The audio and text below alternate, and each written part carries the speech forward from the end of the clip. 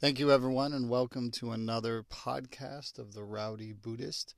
I really appreciate everyone's sincere and strong support of this podcast. We've been getting so many listens; it's really inspiring. I have been working on a lot of other activities and projects for everyone, so that's why it's been a little while since I've given a podcast. But today, I was just doing my weekly Shugen walk, which is basically walking through the forest with different techniques of visualization and concentration, allowing one's self to become purified and balanced, etc. Again, as I led many people to understand, this is the basis of Buddhism: is health, good health, strong spirit, strong energy, so that we can fulfill our role as bodhisattvas. That through that balance, we're able to gain compassion and wisdom, which are our natural frames of mind. And so today, I wanted to share with everyone this concept of spirituality or practice or whatever you want to call it, as far as that bigger, true, authentic self that we're all trying to get to and to go back to, actually, through our spiritual practices. And actually, I wanted to call this that spirituality is a priorities and choices. That's what it's based on. And it's interesting because a lot of times we tend to convolute our thinking about spirituality into very difficult and somewhat abstract terms. Spiritual terms can be very wonderful. So spiritual explanations can be very wonderful, but sometimes they can be very, how do you say, disconnecting for oneself.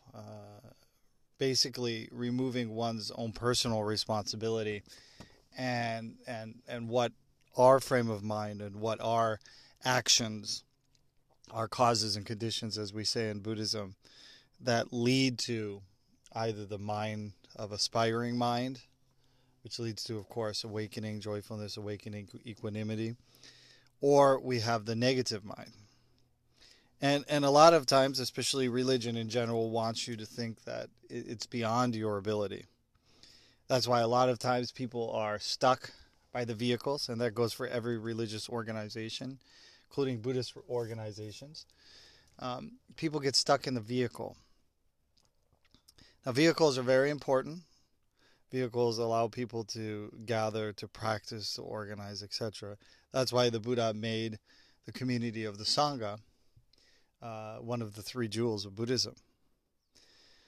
But what I really wanted to explain is through my own personal journey, because that's all I can really share with you. And I believe most humans have the same aspiration. That's why when we look at people, whatever they're doing in their life, whether we consider it good or bad based on our judgments, everyone is trying to do their best to fill an empty spot, trying to fill the information they don't know, they don't understand, sometimes to remove or fill or kind of push away fear, which is a huge driving force in our lives. And one thing I always was challenged with in spirituality was actually spirituality itself, as crazy as that sounds. You know, being a monk and practicing Buddhism, you may, from the external point of view, go, well, Reverend Cedarman Kanjin seems to be very into spirituality. Well, actually, like anyone else, it's somewhat difficult relationship originally. Because, again, as I said for this title, priorities and choices, usually when we come to spirituality, first of all, we may have some doubt in our priorities. That means we may have chosen things in our life that we think are important, and then we realize, well, they're not self-sustaining. They're not really helping me. They may be harming me mentally, physically, spiritually, socially, however you think about it. And also the things that we're interested in and we want. So a lot of people come to spirituality as a passing concept in which one day they feel so bad about themselves that they decide First thing they're going to do is come to the temple and become a monk. Just renounce it all. And this is actually quite a common reaction of most people. Again, this is an extremist point of view, but most people don't understand what that entails, what it means, and they're not really making a lifelong choice. They're making a reactionary choice based on trying to, again, escape their suffering. Either it's that breakup, or you just don't feel good about your life. You don't feel like you're doing anything. You don't feel like you're getting anywhere.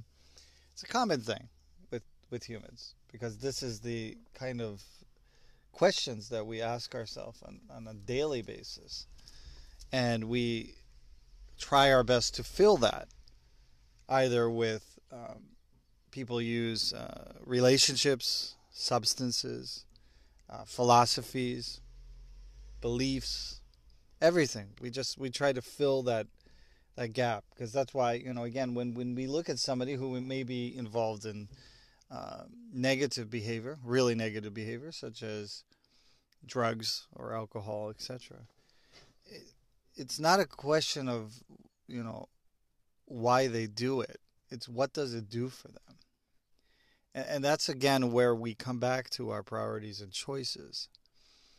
It's not easy to make a priority or a choice of spirituality, because I think in a lot of ways, our ego is naturally has an aversion to it. So you'll see yourself get into spirituality, and again, without a teacher, and also with one's ego and suffering, we always misconstrue, misinterpret, and again, use spirituality for our own pleasures to get out of our suffering and our own relief. And then once it's done and we realize, first of all, it's difficult, that may stop us from doing it. We may find out it's uncomfortable. Again, coming out of other behaviors or ideas, it's uncomfortable because you have to answer questions that you don't have answers for. Sometimes finding those answers or finding the insight into those answers is not easy. Finding the right people to be associated with. That's why if you look at the three treasures, first of all, meeting the Buddha is difficult. Getting the correct Dharma is difficult. And then meeting the correct Sangha, or as we say, good spiritual friends, is difficult. Because there's a lot of pitfalls in such a delicate endeavor. And so a lot of times you may think that if I just change my whole life, I start wearing hemp clothing and chanting, 1 or 2 hours a day and eating vegetarian, and that is going to change you. Well, those things are not sustainable. It's interesting because you're dealing with your mentality, and your mentality wants what's best for itself. And that's how it judges itself. It judges itself first on relief, getting relief, freedom, because we have a huge sense of freedom, and being able to, in some way, have more, I wouldn't say even happiness, because some people aren't even interested in just having happiness. They just like less suffering, less anger, less sadness, less fear. And even not having happiness is good enough for them. And a lot of people I don't even think know what that means. We understand when, it's important to understand that biologically, that when we're happy, there's certain chemicals in our body that are making us happy. Or when we're sad, there are certain chemicals in our body, certain reactions going on internally. And a lot of times we, in our ignorance, believe that we control everything in our brain, and that everything is able to be fixed with the brain as well. And that is where we usually fall short, and also realize our extreme limitations as to our ability. So I had the same issue. So that's why I'm sharing with people this important aspect, that Tsukumoto Sensei at one time told me, and if when I was told this, of course I didn't believe him that it was this simple, But actually, it's very simple, but very challenging, very difficult. So when I say simple, it doesn't mean that it's easy. It just means that the concept is simple, and that we are complex, of course, when we implement things. So, idea of priorities. A lot of people have never really understood what their priorities are. Our priorities change usually according to our mood, because especially in the modern sense, we move by our moods, by our stimulation. So, for instance, we want things that are stimulating, that make us feel good. We're kind of stimulation junkies, or those kinds of folks that are into getting adrenaline junkies on different levels, emotional junkies too. Hence all the self-help books that we spend a lot of money on and we read, and we feel good for a bit, but then we go back to our old ways. Why do we go back to our old ways? Because that's what we've been doing for the majority of our life. That's what we've accepted as our priorities. And those priorities, until we realize, and not even when I say realize, doesn't mean in the mental sense, though that's where it begins with changing one's philosophy and one's belief, but also experientially understanding it. That's where Buddhism usually falls short these days, is experiential practice. And that doesn't mean the high that you get when you're just chanting the Daimoku and you feel good after. That's not what I'm saying. There's a kind of balancing act, hence we use the middle way, that we see in the threefold way between emptiness and substantialness, but the nature is empty, and then of course understanding the middle way, causes and conditions. We want to suddenly change, but we're not getting to the core of what needs to really change. So, as Komoto Sensei said, many times he would ask me, what is my priority? And I believe many people have different priorities, but we never really bring them up. They're kind of just always there, right? We never question them. We only question them, well, I don't think we even question them. We just ignore them and try to find a way to feel better right now and then go back to our priorities of suffering. But I realized, as I just said, the priority is suffering for most people. And that actually what Buddhism allows us to do is change our priorities, that's bodhicitta, towards enlightenment. How does that happen? And so I want to share my experience of that. So when Tsukamoto Sensei said, what is your priority? I didn't know what my priority really was, even though probably in my mind, my ego was saying, you have priorities. You know what your priority is. But to be able to actually contemplate and even, that's why it's nice to have good spiritual friends to be able to explain or say what that is as my priority, I couldn't do it. And that is interesting because we don't have any concept of what influences our other priorities or what influences our life as a whole, because we don't really know ourselves that well. The more I study Chinese internal medicine, Ayurvedic medicine, wow, most people don't even know their own bodily functions very well, or internal spiritual energy functions, or the idea of spiritual sense. They definitely don't know how to preserve one's life, because that's not a priority for most people. The fulfillment of desire is a priority for people. And that's why if you look into the word bodhicitta, it means to aspire, which means to change one's priorities. And that's not easy. But our body, our mind, our spirit is an amazing, adaptable being. Because again, it's made out of elements. And then our spiritual essence, our Buddha nature, is undernourished, because it's not our priority. Our ego is extremely well nourished. Our desires are extremely well nourished. Our emotions, probably not mature, but nourished, because we give into those emotions more. We follow that A lot of people follow the body too, which is in the element of desire. And we never get beyond this. That's the concept of samsara, the kind of, when people say samsara, it means like the circle, like a funnel. But actually, I think of a toilet bowl, where eventually, once you're flushed, and life is done. And then we're spinning around. It seems like it's a long time, or probably shorter time for some people, but actually, in the scope of things, it's extremely short. It's one flush and we're done.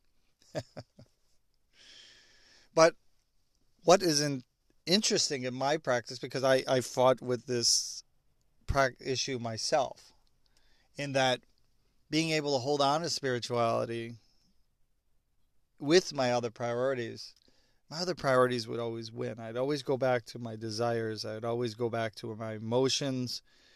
Spirituality really didn't feel like it had a place. Like it wasn't able to hold on. It wasn't yet in my body, my bones. Master Chantai talks about bringing in contemplation, insight into one's body and bones. Nichiren Shonin talks about wrapping one's heart and spirit with the Daimoku. You know, it's a reality, but how do we get there? That's the important part. Well, every choice we make, every step we take, I think that's from a song, we have to make what is our priority, what is our choice. And that means what we focus on in our life. So if you continue to focus your life for the sake of self, even the sake of others, family, sake of money, sake of whatever, happiness, whatever you stake yourself in, it's actually far away and actually insubstantial compared to the path of the Buddha. And only one can change their priorities through choices, and those choices then become a realization that one's body just is the same as, here's a perfect example. If you've ever eaten healthy, I'll give you myself, eaten healthy. I've gone to a retreat, eaten healthy according to my body. That doesn't necessarily just mean vegetarian, but healthy. And feeling light, quite positive. Then it's interesting, almost like pure self-sabotage.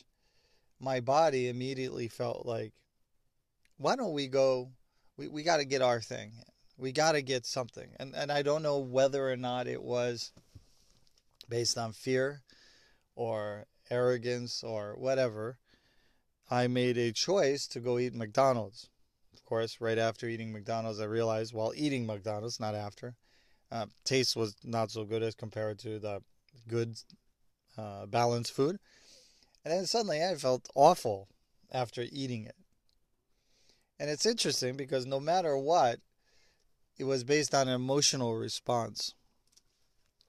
You know, whatever the activating event was, whatever it was, sometimes they call that spiritual stress. That's why, you know, when you come out of a retreat, it's very important to take your time to kind of repurpose yourself back into your regular way, from a spiritual way. Not to immediately jump in. You'll end up harming yourself and your energy, your spirit, etc. And it's fascinating that, how did I get that to change? Well, experience was one of it. But the idea of priority, what I wanted in my life, because I don't think most people really are dedicated to wanting to attain enlightenment, wanting to have equanimity. And again, it's not easy because, you know, what is the path? What is the goal? In Buddhism, we have a concept, but we don't know what it is until we get it. And that's what's fascinating and extremely difficult. Why people say it's such a challenge. But I don't believe that it's much like that. I think that we can, through understanding the body, the mind, the spirit, and making, through our education, not education and understanding doctrine, which people believe that that's the way to practice. No, it's not doctrine. Doctrine is important because it allows us to understand what is the proper way according to the time, etc. That's what Nichiren Shonin shared with us with the Lotus Sutra and the Odaimoku. But the idea that we then inculcated into our body, so that then our priorities and choices are linked with the bodhicitta, the aspiring mind. And it's fascinating because it was not about forcing it. It was not about me becoming a priest or a monk. That didn't seem to help it at all, because while I was doing those things, I was still very much contending with the suffering aspect and the desireful aspect, etc. Some little bit of relief, even because spirituality can sometimes build up and be quite stressful. If you think about it, it can be quite stressful learning something new or looking into one's nature. Not easy. So therefore, when we use the physical arts such as yoga, the eating arts, the energy arts, spiritual arts that the Buddha gives us, when we live Buddhism holistically in our life, that's only when my priorities and choices changed. Because it wasn't based on my mind anymore. It wasn't based on my emotions. It wasn't based on the effect of the toilet bowl, the circle of samsara.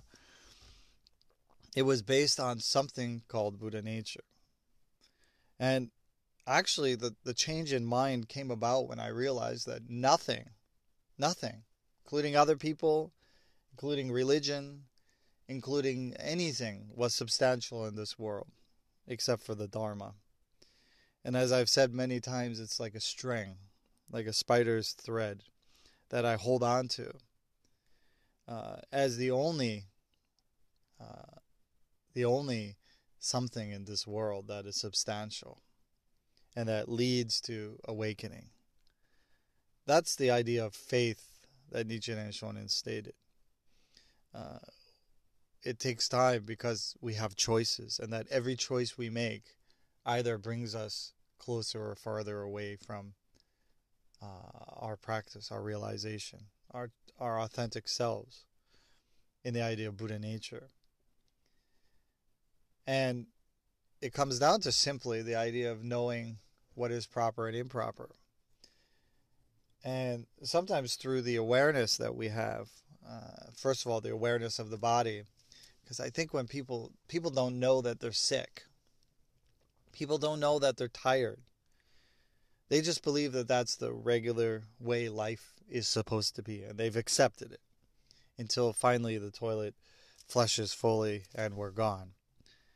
But actually, through spiritual practices, using the holistically, body, mind, spirit, understanding it, our body then understands. Because I don't think that Buddhism is something that is done through the mind for most people, especially in this age.